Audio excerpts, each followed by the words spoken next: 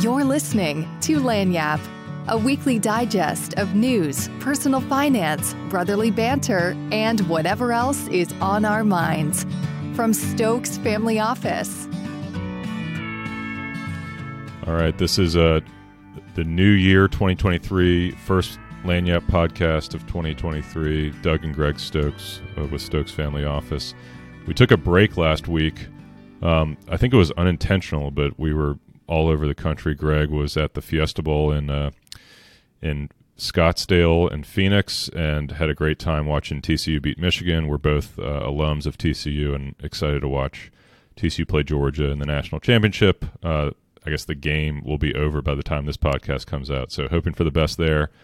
And I was in Montana with my wife and kids skiing and enjoying the snow. But anyway, thanks for listening. It's been 1 year since we launched this, and really excited about an interesting 2023. Hopefully 2023 is not as eventful as 2022 was. We were talking before we hit record that our first podcast were so naive to think that there was maybe a continuation of what was happening in 2021 into 2022 with maybe some rate hikes, but no expectation of mortgage rates hitting 7% and inflation getting out of control, and Russia invading Ukraine and markets off 28% at their lows. So hoping for a lot more moderation in 2023.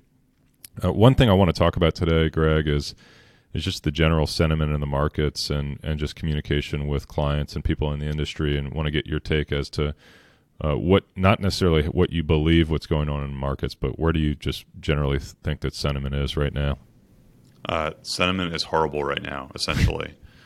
So if you look back at our first recording and our first few recordings, if you look at Spotify, we were talking, the episodes were flagged for COVID-related discussions. Anything that was COVID-related was flagged in their systems. And that's what we were talking about 1 year ago today. We were talking about the fact that Omicron was this new variant and was coming out and may basically infect everybody, and we may get herd immunity as a result of that. Now, COVID's I guess somewhat in the picture still with China to a degree, but it's almost not at all. Everything people right have now, moved on. People have moved on from that mentally. I mean, I was at the Fiesta Bowl. I saw some people with masks as it relates to, I think, the China thing. But in general, I think the collective philosophy has moved on from that particular issue. We were also at that point in time focused on the bull market. Basically, I think it was the first trading day of 2022 was the peak of the bull market. So we were everything was kind of hunky dory from the perspective of the markets. Inflation was up for a couple of months, but do you remember when we got our first Fed hike? Now everything is Fed related. March, right? So It was just becoming an issue. Russia was just becoming. I mean, I remember talking to Cullen Roche about the price of oil, and he's like, "Well, all of this goes." His prognostication was that the price of oil and commodities would stay steady unless something happened with Russia, and lo and behold, something happened with Russia, and his prediction went out the window, which is what he said. So nobody was talking about any of these things. Right now, the mood is incredibly bearish in the markets. Today, for example, the ADP came out with new job data, and the markets are selling off as a result of that because the market thinks that the Fed is going to have to be more aggressive. The Fed is communicating to the markets they're going to stay more restrictive in 2024, 2023 into 2024. Nobody knows what's going to happen. They don't even know, by the way, on that. That's the funny thing. They might be 4 rate hikes last year, and there was like 12. I remember our first episode we read a Morgan Housel article from 2015, and the title of it was "How Bad Are Wall Street Forecasts? Really Bad." So as we approach 2023, and I'm sure we'll listen to this again this time next year, it's just the sentiment is bearish. Everybody has the opinion that we're entering imminent recession. The Fed is trying to introduce higher unemployment and try to bring the economy down in order to temper inflation. That is the narrative at this point in time, and I'm sure that's going to change in the next couple of months. But just be reminded that sentiment does not always dictate reality, and we'll see what the future holds this year. I'll tell you a couple positives. One is from J.C. Peretz, who's a what they call a technician, but essentially what that means is somebody that doesn't really look at fundamental data, but looks at trends.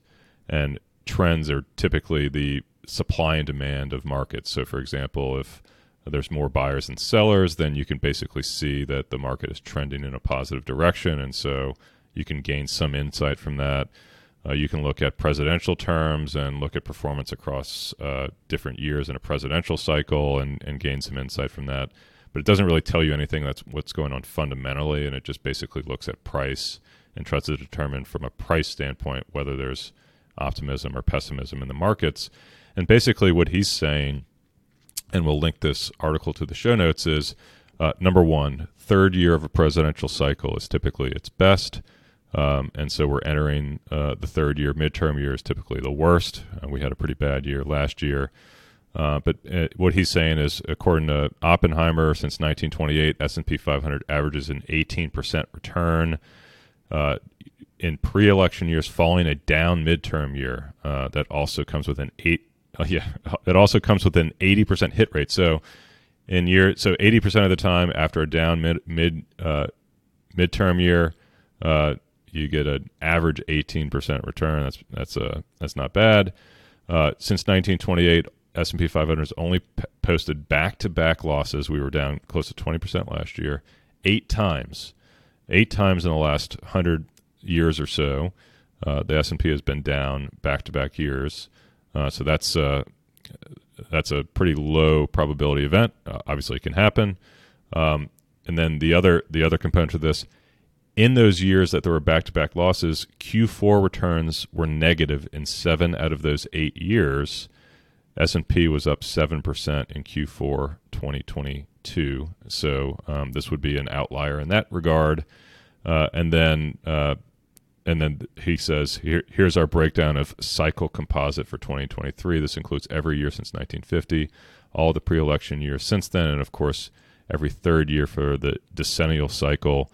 And essentially what he's looking at here is just lower left to upper right is what I see, meaning positive returns for the S&P 500 in a third year of a presidential cycle, and then obviously bucking the trend on 2 consecutive down years. So if you ignore the fundamentals, ignore the narrative, and just follow what actions are occurring in markets and look at history, as JC is trying to do here, then there's some positivity going along with that. I want to mention another. We talk about Sam Rowe all the time, so this is probably getting old for people that listen on a regular basis, but he gives 9 reasons to be optimistic about the economy and the markets. Number 1, demand for labor is still extremely strong. It's come off from its highs summer of 2022, but compared to pre-pandemic, job openings are still drastically higher than they were before the pandemic. There's about consumer finances are very strong. There's about $1 trillion of excess savings still from the pandemic. Businesses are investing at a record rate. And so if you look at trends of capital expenditures, that's core CapEx or business investment, near record $75.2 billion of investment from businesses in November. Gasoline prices are below where they were this time last year. So in terms of the spending component for households, gasoline's a big component of that, and that's really not an issue currently. Supply chains have improved. That was the narrative this time last year, that there was inflation because of bottlenecks in Los Angeles and all of these ports. That's really a non-issue now. Delinquent debt is still extremely low and below pre-pandemic levels. Mortgage payments are manageable. Mortgage payments as a percentage of disposable income are still, well below where they were in even pre-pandemic. I mean, they're almost back to where they were pre-pandemic, even after interest rates have risen so much because people locked in low mortgage rates during 2020, 2021.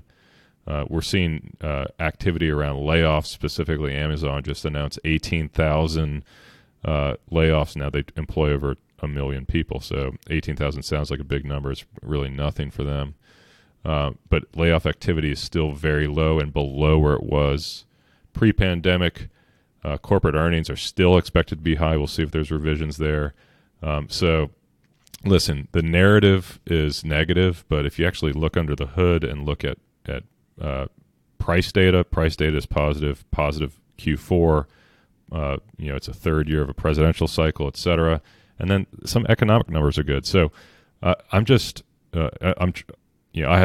a tendency to go along with the narrative just because there's a fear component that everybody has. But if you actually start reading a little bit more, you get more optimistic related to this economy. I hope that's right, though. I think that if you look at it from a 1,000-foot view, 120 years ago, we weren't even, as a species, we hadn't even flown yet. 60 years after that, we went to the moon. 20 years ago, things didn't exist. YouTube, Instagram, Uber, Tesla, Facebook, the iPhone, Google Maps, WhatsApp, Netflix, Zoom, Amazon Prime, Uber, the iPhone. I don't know, right. I mean, things just from a big, and then if you look from a global quality of life standpoint, severe poverty is at historic lows. I mean, everything we're living in it. The long term is a period of short terms that are strung together. So we're experiencing these fluctuations in the market on a day-to-day basis. But if you look at those micro trends and the macro trends, if we look back at this from at the end of the year or end of the subsequent year, we're probably going to be thinking about something else. That's the way that I rationalize this stuff. But I'm a human being, and I'm still susceptible to these same gyrations in the markets, et cetera. But I think that you're exactly right, and I think that if you look at things from a really big picture perspective, we're on a really good trend. Yeah, I also will say this. I mean, and we had Colin Roche on the podcast around this time last year. He released his predictions or forecasts for 2023. Of course, he basically hedges his bets and says that there's a probability distribution, meaning I think you could go a few different ways. I'm putting 50% on this way, 25% on this way, and 25% on this way. So, which is the way you should think about the future is like there's no certainty whether it's positive or negative, and so you assign a different probability distribution to certain outcomes and then design a portfolio around that.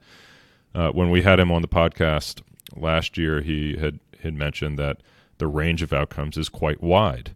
Russia could invade Ukraine, oil could go to $120 a barrel, and my whole thoughts around the economy could completely change. That ended up happening, and so that was at the time seemingly a small probability event that came to fruition. But what he's saying this year is also the truth. The range of outcomes is wide. We could go from no recession and a soft landing by the Federal Reserve to we could have an inflation spiral like the 1970s, or we can have a hard landing and a collapse in housing prices and 2008 type scenario. And the way that you should think about all of these potential outcomes is from a portfolio approach and having major diversification across stocks, bonds, cash, and then expect things to happen that are unexpected.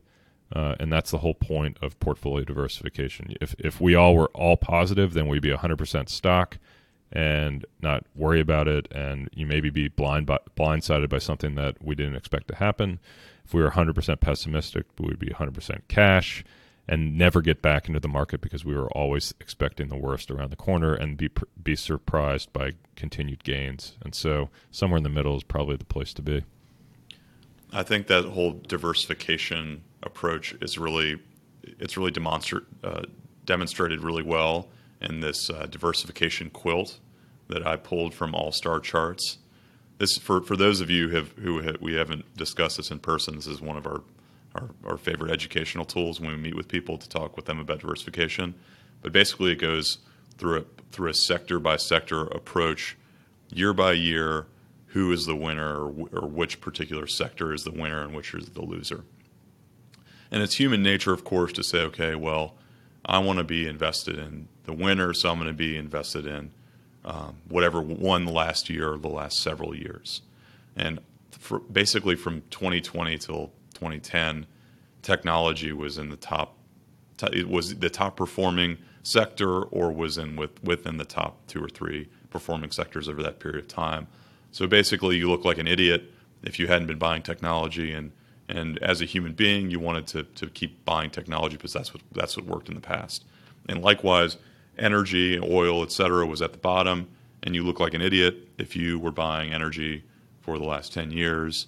Lo and behold, the last couple of years, the sort of narrative has flipped almost on its head.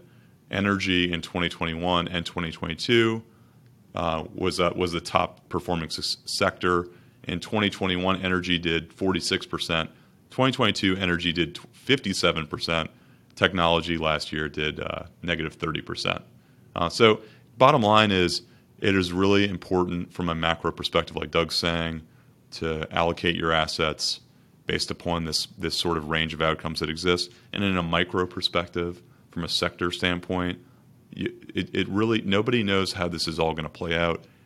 The price of oil in March of 2020 got to negative $38 a barrel or something like that. So you were literally paying a party that you were selling to take the oil off of your hands in March of 2020.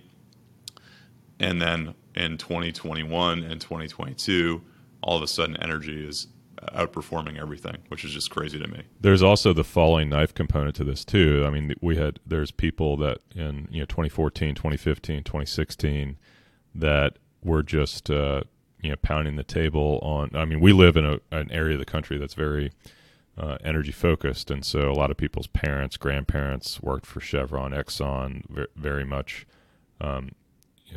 have sentimental feelings towards those companies, and then own a lot of stock in them. And so, after 1 year or 2 years or 3 years of negative performance, you continue to just double down. And if you look at this chart, I'm staring at it right now, energy's in black. The worst performing sector, let's see, from 2014 to 2020, that is 7 years. Energy is the worst performer 6 out of the 7 years. And so that's the other side of this is being too momentum driven or too contrarian is generally not a good portfolio approach. So diversification. This is just a good illustration that there's completely random. There is no way to predict this, and having the micro allocation across various sectors with maybe you have some tilts towards a certain sector in a portfolio, or a certain style, growth versus value, or small cap versus large cap, or international versus domestic. Minor tactical tilts in those directions don't really hurt, and they may make you feel better about your portfolio. But going all in on one approach is basically what the theme of this discussion is generally an exercise in futility, and generally will blow up a portfolio over a long period of time if you do it enough. I think that it's crazy how the narrative had changed so much. I mean, if you look back at like the ridiculous, there was this snapshot of the dictionary of buying cryptocurrencies, and a lot of these like horrible companies are trading at like 100 times revenue or whatever. They had HODL was one of them, which is hold on for dear life. Diamond hands, which means that you hold on to it no matter what, and paper hands, etc. And so the narrative has changed completely from that sort of nonsense to people trying to get their ducks in a row, and value-oriented investors and Warren Buffett, etc. There was an article in the Wall Street Journal a week ago about this guy who was trading stocks in the pandemic, and he's getting out of that game now because he's lost all of his money. And he lost like $2,000 or something like that, which is not a lot of money, obviously, but for some people, it's a lot of money. in the context of the institutional environment, the VCs or venture capitalists, which raise money for really speculative companies that trade at these traded at these extremely high multiples of revenue. These guys were like the smartest guys in the room for the last 10 years, up until the last year, obviously. Andreessen Horowitz, all these VC guys from the Bay Area, et cetera, were returning these incredible returns to their investors. Last year, venture capital, the targeted rate fundraise for venture capital funds was $56 billion. This is from Santiago Solene. $56 billion was their target. They only raised $3 billion of their targeted $56 billion. That was over the last 6 months.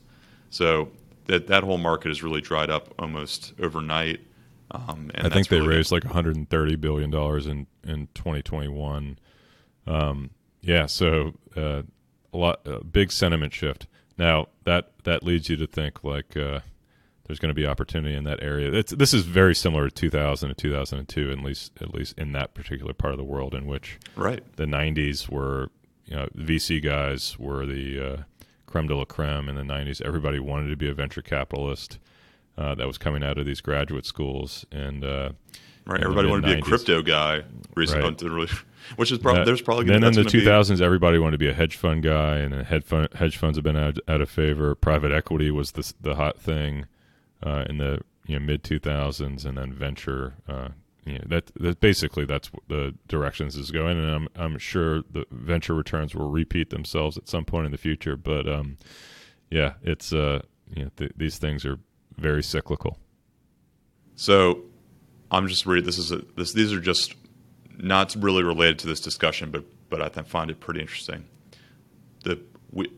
This is from a car dealership guy. The percentage of car buyers who committed to monthly payments of $1,000 or more in Q4 of 2020 was 6.7%. So monthly payments of $6,000 or more in 2020 was 6%. 2021 is 10%. 2022 is 15.7%. So I think we're going to see a shakeout in that particular area. That just seems to me is just ridiculous. Yeah, price of cars plus interest rates plus lease rates all just ballooned during the pandemic, and a lot of that was supply chain driven, but it's also just access to cash that people had that they don't have anymore. I think it's there are negatives, of course, and so we're going to get a lot of information in the first half of this year, just as the direction the economy is going. There was a ton of rate hikes that occurred in the back half of 2022 that are just starting to show up in the economy. We've seen this in inflation data in October and November, and inflation print for the Federal Reserve, I think, comes out tomorrow. This is the 5th of January. First Friday. Yeah, so we'll see the direction that inflation is going, and a lot of that is going to drive Federal Reserve policy.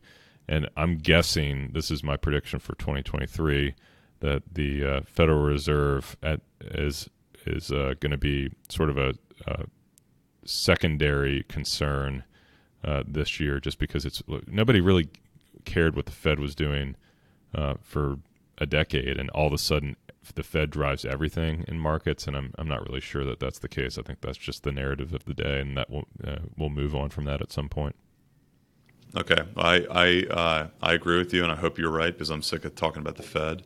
But I'm glad that we're not talking about cryptocurrency anymore. So that's one of the positive things. What we should do is share with listeners that, at least this is my favorite person to follow, is TikTok investors on Twitter, and just allow people to go back and look at what people were saying during 2020 and 2021, and it's just it's fun to revisit that period of time, and hopefully it doesn't come back, because it's just insane what was happening. My favorite is this guy just talks about his investing style is to buy when things are going up, and then as he starts to see them go down, sell, and then buy as they go up again. Anyway, so we'll share that with people, but it's just a good reminisce, and hopefully 2023 things come back to normal. Yeah, that same sentiment existed in the .com era as well too, with the E-Trade baby and all this stuff. So it's the same sort of retail sentiment that just anybody can make money. We also share that clip of Dave Portnoy. That is the absolute best. He started trading stocks like March of 2020. March of 2020. So there was the video montage of his of him buying stocks and dealing with the aftermath of that, and it was very positive, obviously, for the first year of that series, and then it obviously has gone off a cliff. He was buying stuff with that. Really, I remember during the pandemic he bought one stock by picking out Scrabble pieces.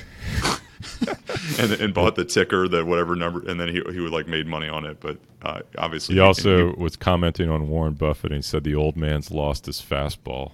Exactly, I know. And then obviously, he was buying all these cryptocurrencies and stuff that went to. I remember he bought Safe Moon or some stupid thing like that, and went to zero. So anyway, it's really fun to see. That's a great representation of the psychology of investors that existed over the last couple of years. I think especially in the retail space. And what we're seeing now, and that as it relates to that Wall Street Journal article, and what you can see in Portnoy's eyes as he's losing money like crazy the last 6 months or 12 months, I think that's coming to an end. But likewise, that same thing existed that same attitude existed in the institutional space with these VC guys raising money like crazy. That's fallen off a cliff like nobody else. I think so. As it relates to my prediction for 2023, I think that we're probably going to be talking about something other than the Fed. At least I hope so, because I'm so sick of talking about the Fed. I hope that we're talking about the Cinderella story of college football next week.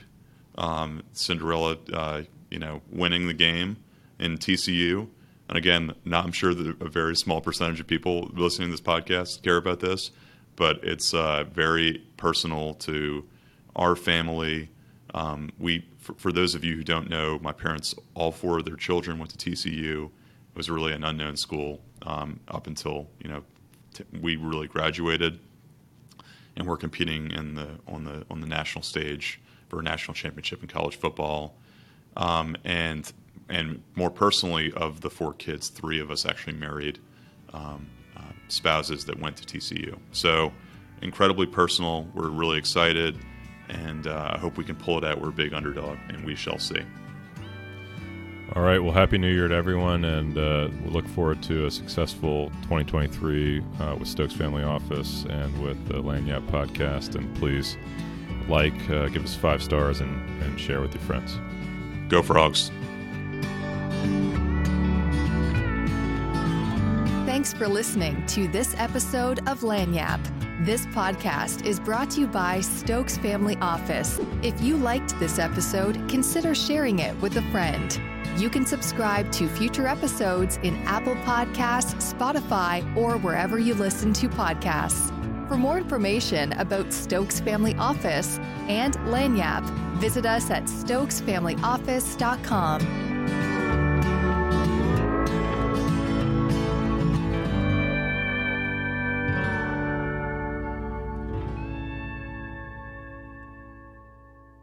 The information in this podcast is educational and general in nature and does not take into consideration the listener's personal circumstances. Therefore, it is not intended to be a substitute for specific individualized financial, legal, or tax advice. To determine which strategies or investments may be suitable for you, consult the appropriate qualified professional prior to making a final decision.